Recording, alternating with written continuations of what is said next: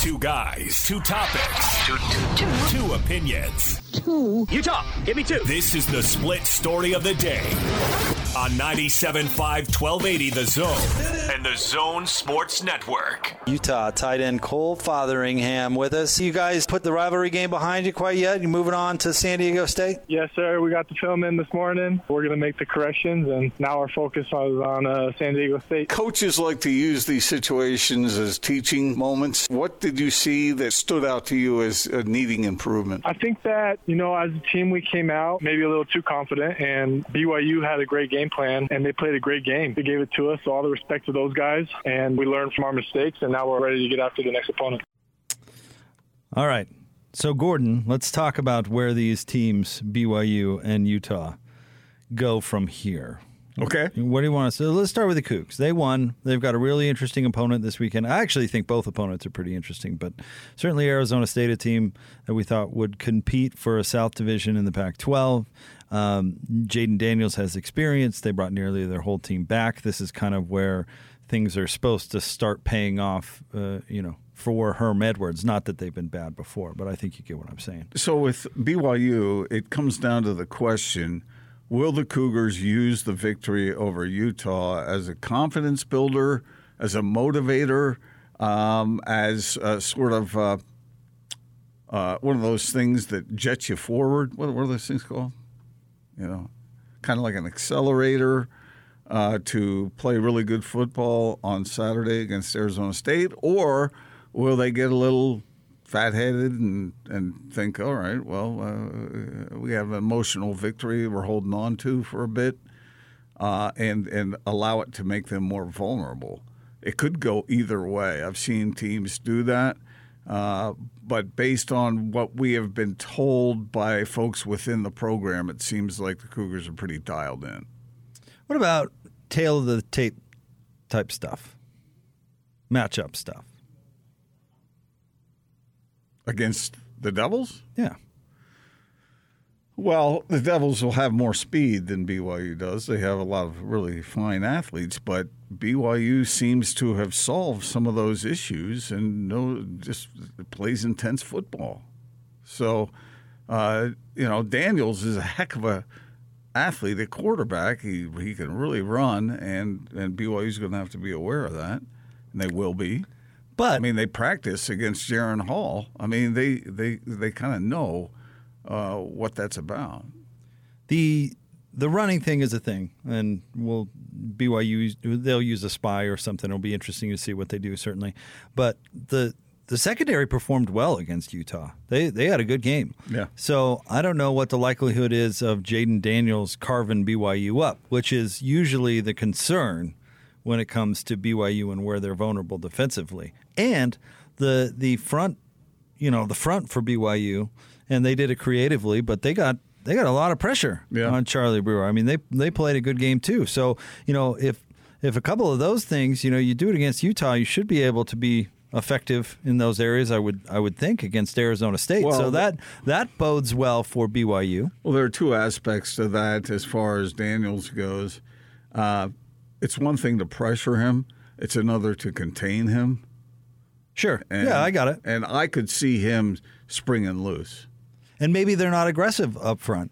Maybe they go back to dropping 8. Well, I think maybe Hans was talking about this today, being gap sound on your defensive line, where the goal isn't necessarily to get home and get a sack. The goal is to keep him back there and make him make a throw, and then be confident that your coverage is going to be solid. That's a great point by Hans, because if you start playing, like you always say, hero ball, and you're trying to do too much yourself, then you won't be sound in that regard. Right. So, I wonder, I would expect BYU to come in with a pretty good game plan. They certainly came into the Utah game with a pretty good game plan. And I think, it's not hard to make a big game out of this matchup. Plus, it's at home. So, if we want to dive into the emotion aspect, I think you've got every excuse to treat it like a big game and ride some confidence in there. But, as far as on the ground, what we know of BYU and what we think we know about BYU and what we think we know about Arizona State, I think speed is a factor, but if BYU can game plan a way to neutralize that a little bit, I mean, that could be a big deal. And we've seen them do it. Yeah. So what happens if BYU loses to Arizona State? Nothing. Does it besmirch what happened this last week? I don't think so. You lose to good teams sometimes. Yeah. I think Arizona State's a pretty good team. I mean, it'll depend on how they play. And, I'm not talking about moral victories by showing up and playing hard and all that sort of thing. But if Arizona State's a really good team. So, favored by 2, is it? It seems as though BYU should be right there in competing for a victory here against this team. But sometimes it goes your way, sometimes it doesn't. But I was just so impressed with the way BYU is focused against Utah. I think they'll be able to refocus the same way against the Devils. Right. But the outcome is not going to change the perspective I have on this team after a big win against Utah. It was a big win, regardless. Yeah. I mean, if they want a special season, they got to follow it up. But, I mean, when it comes to independence, you're not really worried about a conference race. I think the likelihood of this team going undefeated is quite low. If they get this game, though, man, they have set themselves up for maybe a huge real win. Special season. I agree. And they'll be 3-0 against the Pac-12 South. Well, against the Pac-12 in general, where they have 5 games against that league. Yeah, and I mean, how many teams on the schedule are better than Utah and Arizona State? Well, with USC crumbling. Yeah. I mean, how much do we know about this year's Boise State team? They're kind of young, right? Gonna have to look into that. I don't regularly follow Boise State football. Let's see here. Baylor, are they 2-0, Austin? I think they are 2-0. So you never know there. Washington State doesn't look to be good. Hey, UVA hammered Illinois. Maybe UVA and then brings a good squad, but that's in Provo. Baylor's 2-0, but they've played Texas State and Texas Southern. Yeah, so that's a thing. So it's like BYU's schedule last year. You're downgrading them because of who they've beaten so far. Well, this. They had a choice this year. BYU didn't have much of a choice last year. True. I'm kidding. Anyway, yeah. I mean, if they get this win, Jake, suddenly the aims and expectations for this team will be ratcheted way, way up. If they beat Arizona State, they'll be ranked, in the top 15? You would think so, yeah. With other opportunities coming up against quality opponents, decent opponents. By the way, Boise lost to UCF in week 1, 36-31, actually. Yeah, I certainly remember that game. And then they beat UTEP 54-13. Or UTEP. But that's UTEP, yeah. So Boise, maybe Boise turns out to be pretty good. I think UVA might be the answer on the toughest team left on the schedule. And if the Trojans don't rally around the new guy and kind of continue to crumble, I mean, I'll leave that hanging out there. But which is really interesting about the new guy. I mean, obviously they have an interim coach, but is that something you rally around? Only if you love the interim guy and you want him to get the job. But if there's somebody out there who all the rumors are swirling around like that guy's going to replace whoever's the interim guy, then that can create kind of a weird feeling on a team. Except for players don't think that way. They'll be on board with the interim guy. I would bet it's happened the last 2 times. One time USC decided to fire Ed Ogeron, and one time they decided to keep Clay Helton. It's happened twice where they've salvaged good seasons and the team rallies around the interim guy. And they would have seemingly made the wrong choice both times. Do you think it matters for an interim coach to does he have any shot at the full-time In this job? case, I don't think so. Yeah. But I don't think that will be decided by the players' feelings about it this time. I just can't. I cannot get past what you brought up yesterday, Jake. This is one of the weirdest timings of a firing that I've ever heard of. I mean, the USC knew what they had in Clay Helton, a really good guy who wasn't a great coach. They knew that. And yet they didn't take care of their business during the offseason. They wait until now?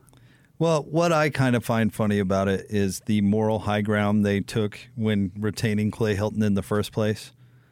Didn't hire Urban Meyer because this is going to be a different day at USC where we're going to consider other things than not just winning on the field, because we were rightfully embarrassed by the admissions scandal. And frankly, the last, 3 athletic directors that they've hired have been complete disasters because they keep hiring these unqualified USC people, right? And so this new president comes in and they hire Mike Bone, who's an experienced athletic director, and maybe the tires are kicked on Urban Meyer, but they say, no, Clay Helton is a good man. We are going to keep him because this is a new day at USC where we're going to be good people. And how long does that last? 5 seconds. How long does that last? Loses to Stanford, and they're like, you know what? This good guy's out on his keister. Get us Urban Meyer. I don't care. Get us whoever. We don't care. Lie, cheat, steal, what? Bring it out. What were we thinking? Right. It's just kind of funny how long that lasts, isn't it? Well, But I don't think it's advantageous to fire the guy after game number 2. What that is a very important voice. Somebody with a lot of money said, "How do you like getting my money? Do you enjoy it? Does it suit you? Do you like it?" No, we don't need it. So it's probably a pretty good idea to can this guy. That's what happened. Well, it should have happened during the offseason. Yes, well, probably. Because I from a guarantee you, football standpoint, yes, but this was supposed to be about more than football. But no, all those people you're describing there, and there's a bunch of them down there around USC, they were already saying this. But see, that's what USC was pushing back against. They're saying we're going to do it. We're going to do it right. Well, it's nice to see they held their ground. Is it wrong that I feel so happy about this story? Like, I don't feel happy that Clay Helton's without a job, but I feel happy that USC is in disarray. The folks, delicious. The folks on the outside have been running the show for a long, long time, and finally USC is going to step in and say, no longer will we hire people completely unqualified for the athletic department position simply because they know where the bodies are buried and willing to just, continue things as is. We're not going to do that any longer. The Reggie Bush period is behind us. We are going to do things right from now on. Wait, they lost to Stanford at home by what? What? Never mind. Never mind. I love the way you framed that, Jake. Yeah, we're taking the moral high ground. Oh, no, we're not. Let's jump off this mountain. Fight on. I guarantee you the UCLA fans in LA are just absolutely loving this, especially since the Bruins look pretty good. By the way, I'm probably way late to the game on this, but there is a documentary. I think it's on Netflix about the academic scandal. I saw it. That whole thing. Did you watch it? I did. Again, I'm probably late to the game on this, but those universities, all of them involved in that, from Stanford to USC to all of them, should be so embarrassed. I think they were. They should be so embarrassed. Everybody who had any sort of connection to that whole thing should have absolutely been fired, if for nothing else, for incompetence. The documentary I saw, Stanford kind of dumped on the sailing coach, right? Didn't they blame him? Well, yeah, for everything? because and he, in that documentary, he was essentially saying his hands were being forced to some extent. Who knows? Well, in that particular case, they didn't care at all what his performance was. He could have sunk the darn ship. The darn ship. And they wouldn't care one bit. What they cared was when he brought a big donor to the table, which was this guy who had the side door, and said, "Hey, I just talked this dude into donating $500,000. They said he's celebrated. Yeah. They're like, "Oh, how'd you do last year again? Oh yeah, you gotta keep your job." I mean, it was this whole thing where it became about fundraising. It wasn't about certainly not about young people. But see, what we're talking about here is the real conundrum college football in particular and basketball finds itself in. They want to pretend it's all about student athletes, but baby, if you're not winning at the rate that the folks expect you to, it doesn't matter how good a guy you are. It doesn't matter how many people you help. I've heard the stories about Clay Helton down at USC helping individual players. in profound ways. Doesn't matter. Doesn't matter. And yet we're talking about college sports here. Well, I thought you were going to go a different way than that because it showed just like if you want football and basketball generate all the revenue and all these other sports are in existence because of that revenue. And it's about they can't fund themselves. So then all of a sudden the coach becomes a fundraiser because they don't get any sort of attention because they don't generate any money. It's this negative to positive. And then we ask ourselves, well, do we want there to be a women's track team or a sailing team or a diving team or a swimming team, male or female, whatever? Do we want these experiences for other athletes because it comes at the expense of other sports? Yeah, I hear you. And then it's about fundraising. But nobody cares about that sport. But in football, I don't have a problem so much about SC. If SC wants to fire a coach, then do it the right way. Fire him. And I know there was a lot of unhappiness down there. Do it the right way. Fire him in the offseason. Not a game or two in. What are you doing down there? I mean, not only does it make you look like a hypocrite, not you, but them, because of what they said previously, but it's just bad all the way around. People see that as bad management. And now what's the rest of the season going to look like? Like we talked about.